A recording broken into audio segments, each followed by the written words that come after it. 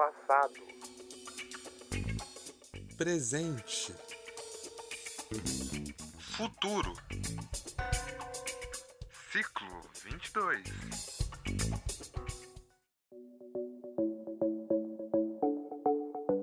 Olá, ouvintes. Eu sou o Gabriel Guerra. Oi, eu sou a Karina Taraziuk. E esse é o nosso 5º episódio do Ciclo 22. Mas antes de dar continuidade, precisamos te lembrar o que é o Ciclo 22. O Ciclo 22 é um projeto que traz a reflexão da USP sobre 4 grandes marcos centenários históricos. Esses marcos são os anos de 1822, 1922, 2022 e 2122.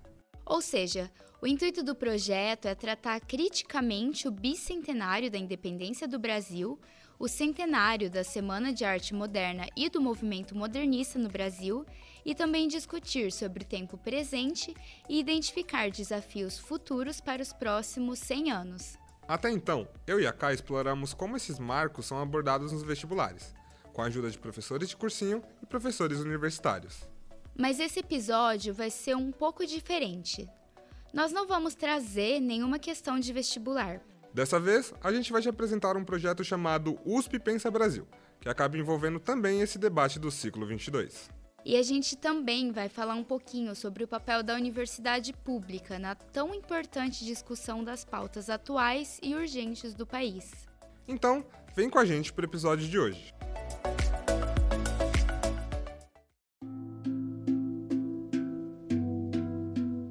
O USP Pensa Brasil é uma série de conferências e debates sobre pautas urgentes no país. O evento ocorreu entre os dias 29 de agosto e 2 de setembro.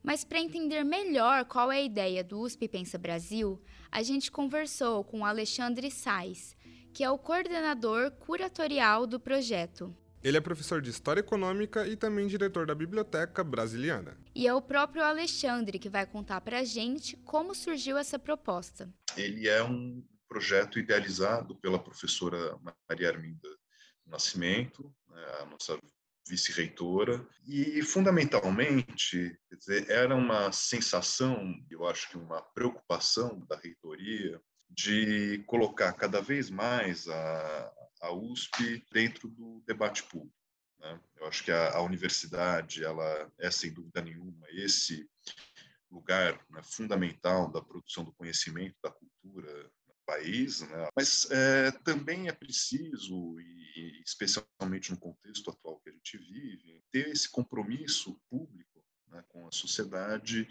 na ideia de uma formação cidadã das nossas gerações, das futuras gerações, e com isso também, né, colocando a universidade, a sua contribuição, né, na produção da mais teórica, a mais prática, de políticas públicas, mas também do pensamento crítico, para refletir os grandes desafios contemporâneos. Com base no Ciclo 22, o grupo do Alexandre procurou reunir atividades produzidas pela USP que envolviam a temática. E daí surge a ideia de reunir esse conjunto grande de atividades que pudessem, enfim, de formas diferentes, numa grande semana, expressarem tanto a produção daquilo que vem sendo feito na universidade, mas também abrir a universidade para uma reflexão, né, tanto a partir daquilo que ela produz, mas também do contato com pessoas de fora da universidade, no sentido de pensar os grandes temas contemporâneos, a agenda contemporânea.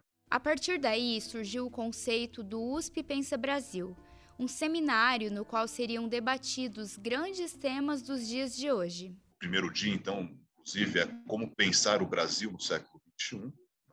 E dali surge, né, uma série de questões fundamentais nesse sentido de pensar o Brasil no século XXI. Outros temas presentes são os impasses da democracia, a relação entre Estado e desigualdade no Brasil, o antropoceno e os dilemas ambientais e também os impasses da cultura. Então, o USP Pensa Brasil é essa semana, né, que levanta a problematização, né, de uma atualização do pensar o Brasil para os desafios contemporâneos e traz 4 grandes temas nesses debates noturnos, com pontos de partida de conferências de personalidades da USP, e depois traz pessoas de dentro e de fora da universidade para debater esses temas ao longo de toda a semana. E qual é o principal objetivo do projeto? Então, a USP Pensa Brasil é, nesse contexto, praticamente na sua realização há um mês das eleições, um momento importante, né, da USP avaliar, né, os nossos grandes dilemas sociais, políticos atuais e propor, de alguma forma, caminhos, né, ideias para pensar esse Brasil, né, do século XXI. E como a USP pode, com esse projeto, contribuir para pensar o Brasil de hoje? Não só a USP, mas toda a universidade pública brasileira, ela cumpre, sem dúvida nenhuma, muito com esse papel do pensar o Brasil, mas o pensar na sua atividade, às vezes, mais interna, de pensar os temas da ciência, de pensar na produção científica. Isso é o pensar o Brasil na rotina que a universidade faz e nunca deixou de fazer. Acho que aqui a preocupação é, em algum sentido, também traduzir isso para um público mais amplo, né? Mas é preciso traduzir e dialogar, né? Não só traduzir aquilo que é feito para mostrar, né, a relevância do que é feito, né? Então, a relevância na produção científica enfim, daquilo que pode ser levado para a produção de políticas públicas, daquilo que pode ser levado como inovação, atividades produtivas, atividades de saúde, né? Ele ressalta como o papel da universidade foi importante no contexto da pandemia, principalmente para responder vários questionamentos relacionados à questão sanitária, à saúde pública. e também para produzir elementos teóricos do dia a dia. Mas, ao mesmo tempo, a gente precisa, eu acho que isso, na ideia de traduzir, é mostrar aquilo que a gente faz e estabelecer esse diálogo que, sem dúvida nenhuma, e eu acho que nesses últimos anos, especialmente com todo o movimento de democratização da universidade, com, né, a questão das cotas e eu acho que a ampliação da diversidade dentro da universidade, a gente tem conseguido ouvir cada vez mais, né, diferentes vozes da sociedade, e isso é fundamental para que a universidade esteja conectada com, né, as demandas dessa sociedade e possa estabelecer então, esses diálogos de maneira muito profunda. Nesse sentido, o Alexandre fala que o USP Pensa Brasil cumpre o objetivo desse diálogo, principalmente ao trazer pessoas de fora da universidade para debater os temas. São temas que são tão importantes, né, para um grupo muito maior do que só o nosso grupo da universidade. Então, acho que essa é talvez o objetivo que me parece deve ser cumprido aí, com a proposta do USP Pensa Brasil.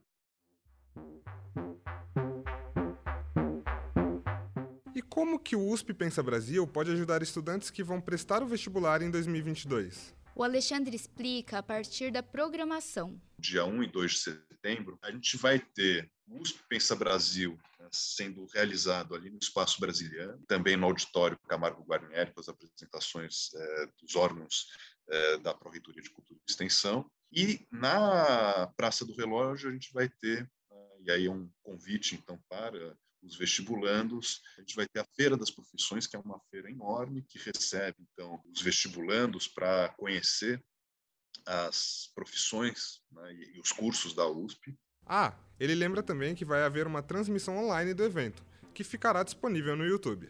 Então, alguns elementos que eu chamo a atenção que certamente são importantes para os vestibulantes. Então, 2 exposições. A primeira é a exposição 200 livros para pensar o Brasil. Ela dá esse recorte da ideia, né, de livros clássicos e livros que a gente está também sugerindo de leituras para a compreensão do Brasil. É uma lista, né, como a gente brinca na própria texto de curadoria, é uma lista que a gente sugere 200, mas outros 200 poderiam estar presentes. A outra exposição é da Pró-Reitoria de Pesquisa e Inovação e se chama USP e Você, né, onde a gente apresenta grandes temas da ciência atual.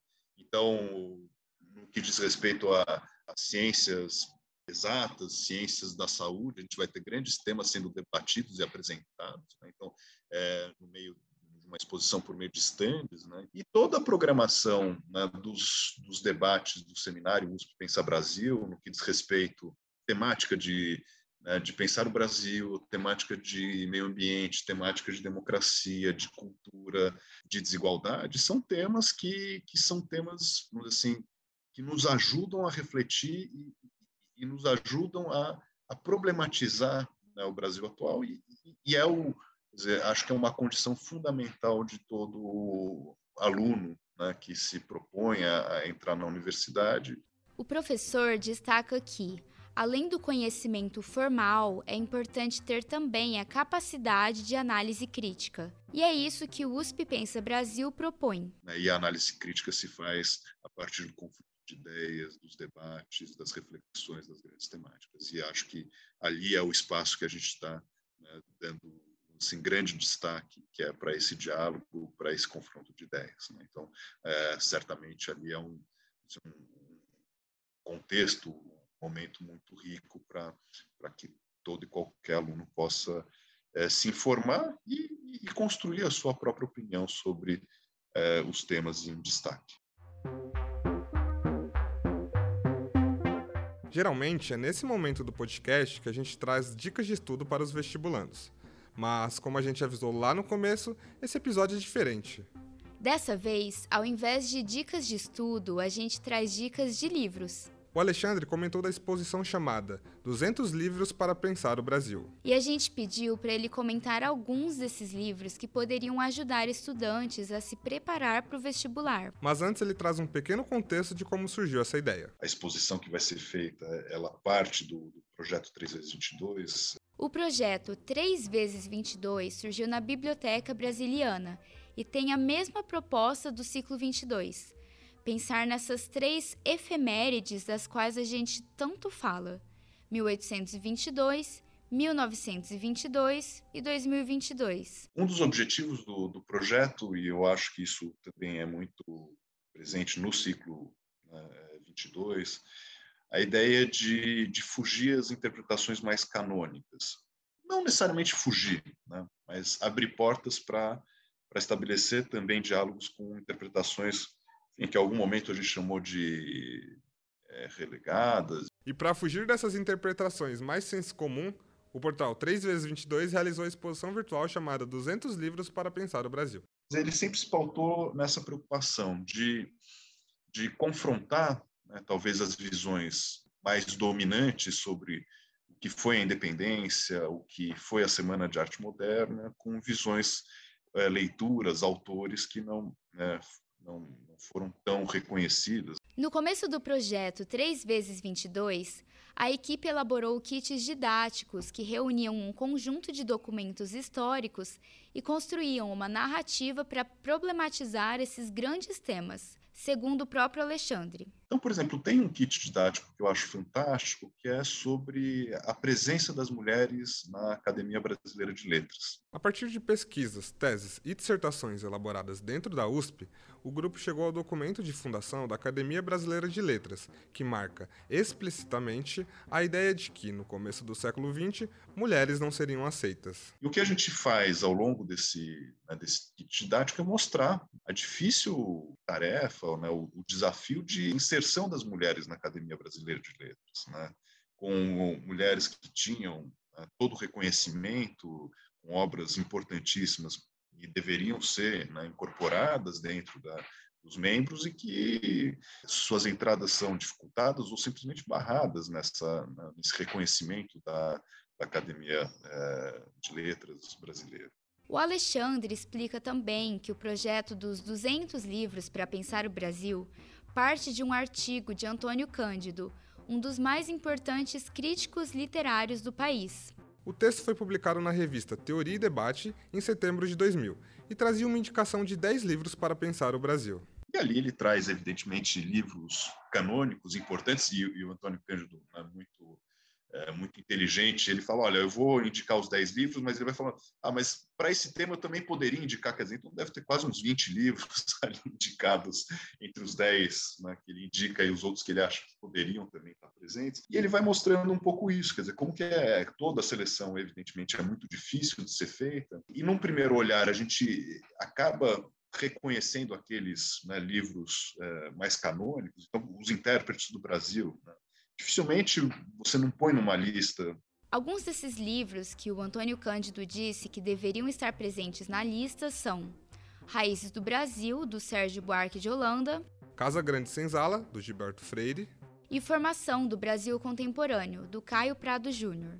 De acordo com Antônio Cândido, esses livros são os intérpretes do Brasil. Mas, ao mesmo tempo, é importante confrontar esses intérpretes com outros livros que de outras formas, com outras ideias, também problematizaram os temas, né, sobre esse pensar o Brasil. E, ao fazer isso, eles elencam outros personagens, outros eventos, outras temáticas que, às vezes, não estariam tão presentes nessas interpretações canônicas. O Alexandre traz alguns exemplos. Primeiro, em relação à temática racial, que já está presente nesse importante trio do Antônio Cândido. Tem um livro, né, da Virgínia Bicudo, Atitudes Raciais de Pretos e Mulatos em São Paulo, de 1945, que é um livro fantástico, né, em que ela problematiza, né, justamente essa ideia, né, da democracia racial. Ela, enfim, traz uma leitura que dialoga, né, com outras referências teóricas, e é um livro, por exemplo, muito menos conhecido, né, muito menos presente na nossa leitura cotidiana.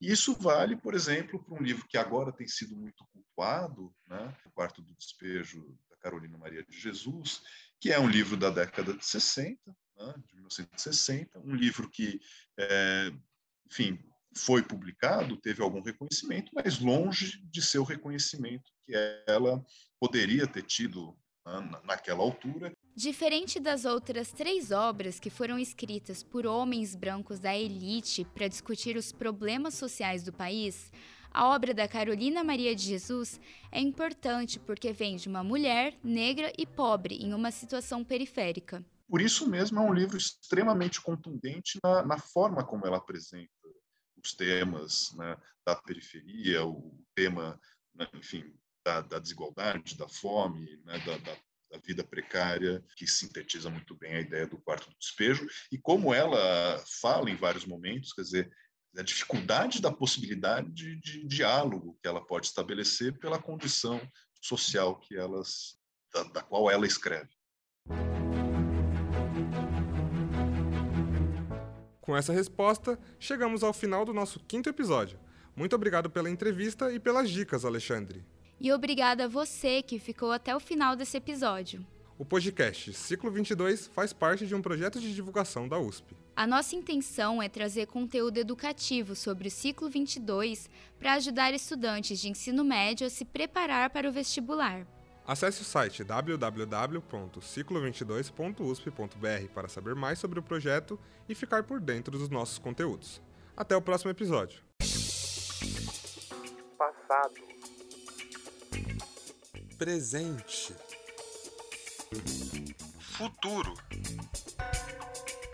Ciclo 22. Nesse episódio, entrevistamos o professor Alexandre Sais. Roteiro, entrevistas, locução e edição por Gabriel Guerra e Karina Taraziuk. E o nosso agradecimento ao Felipe Seriacop, que nos auxiliou na gravação.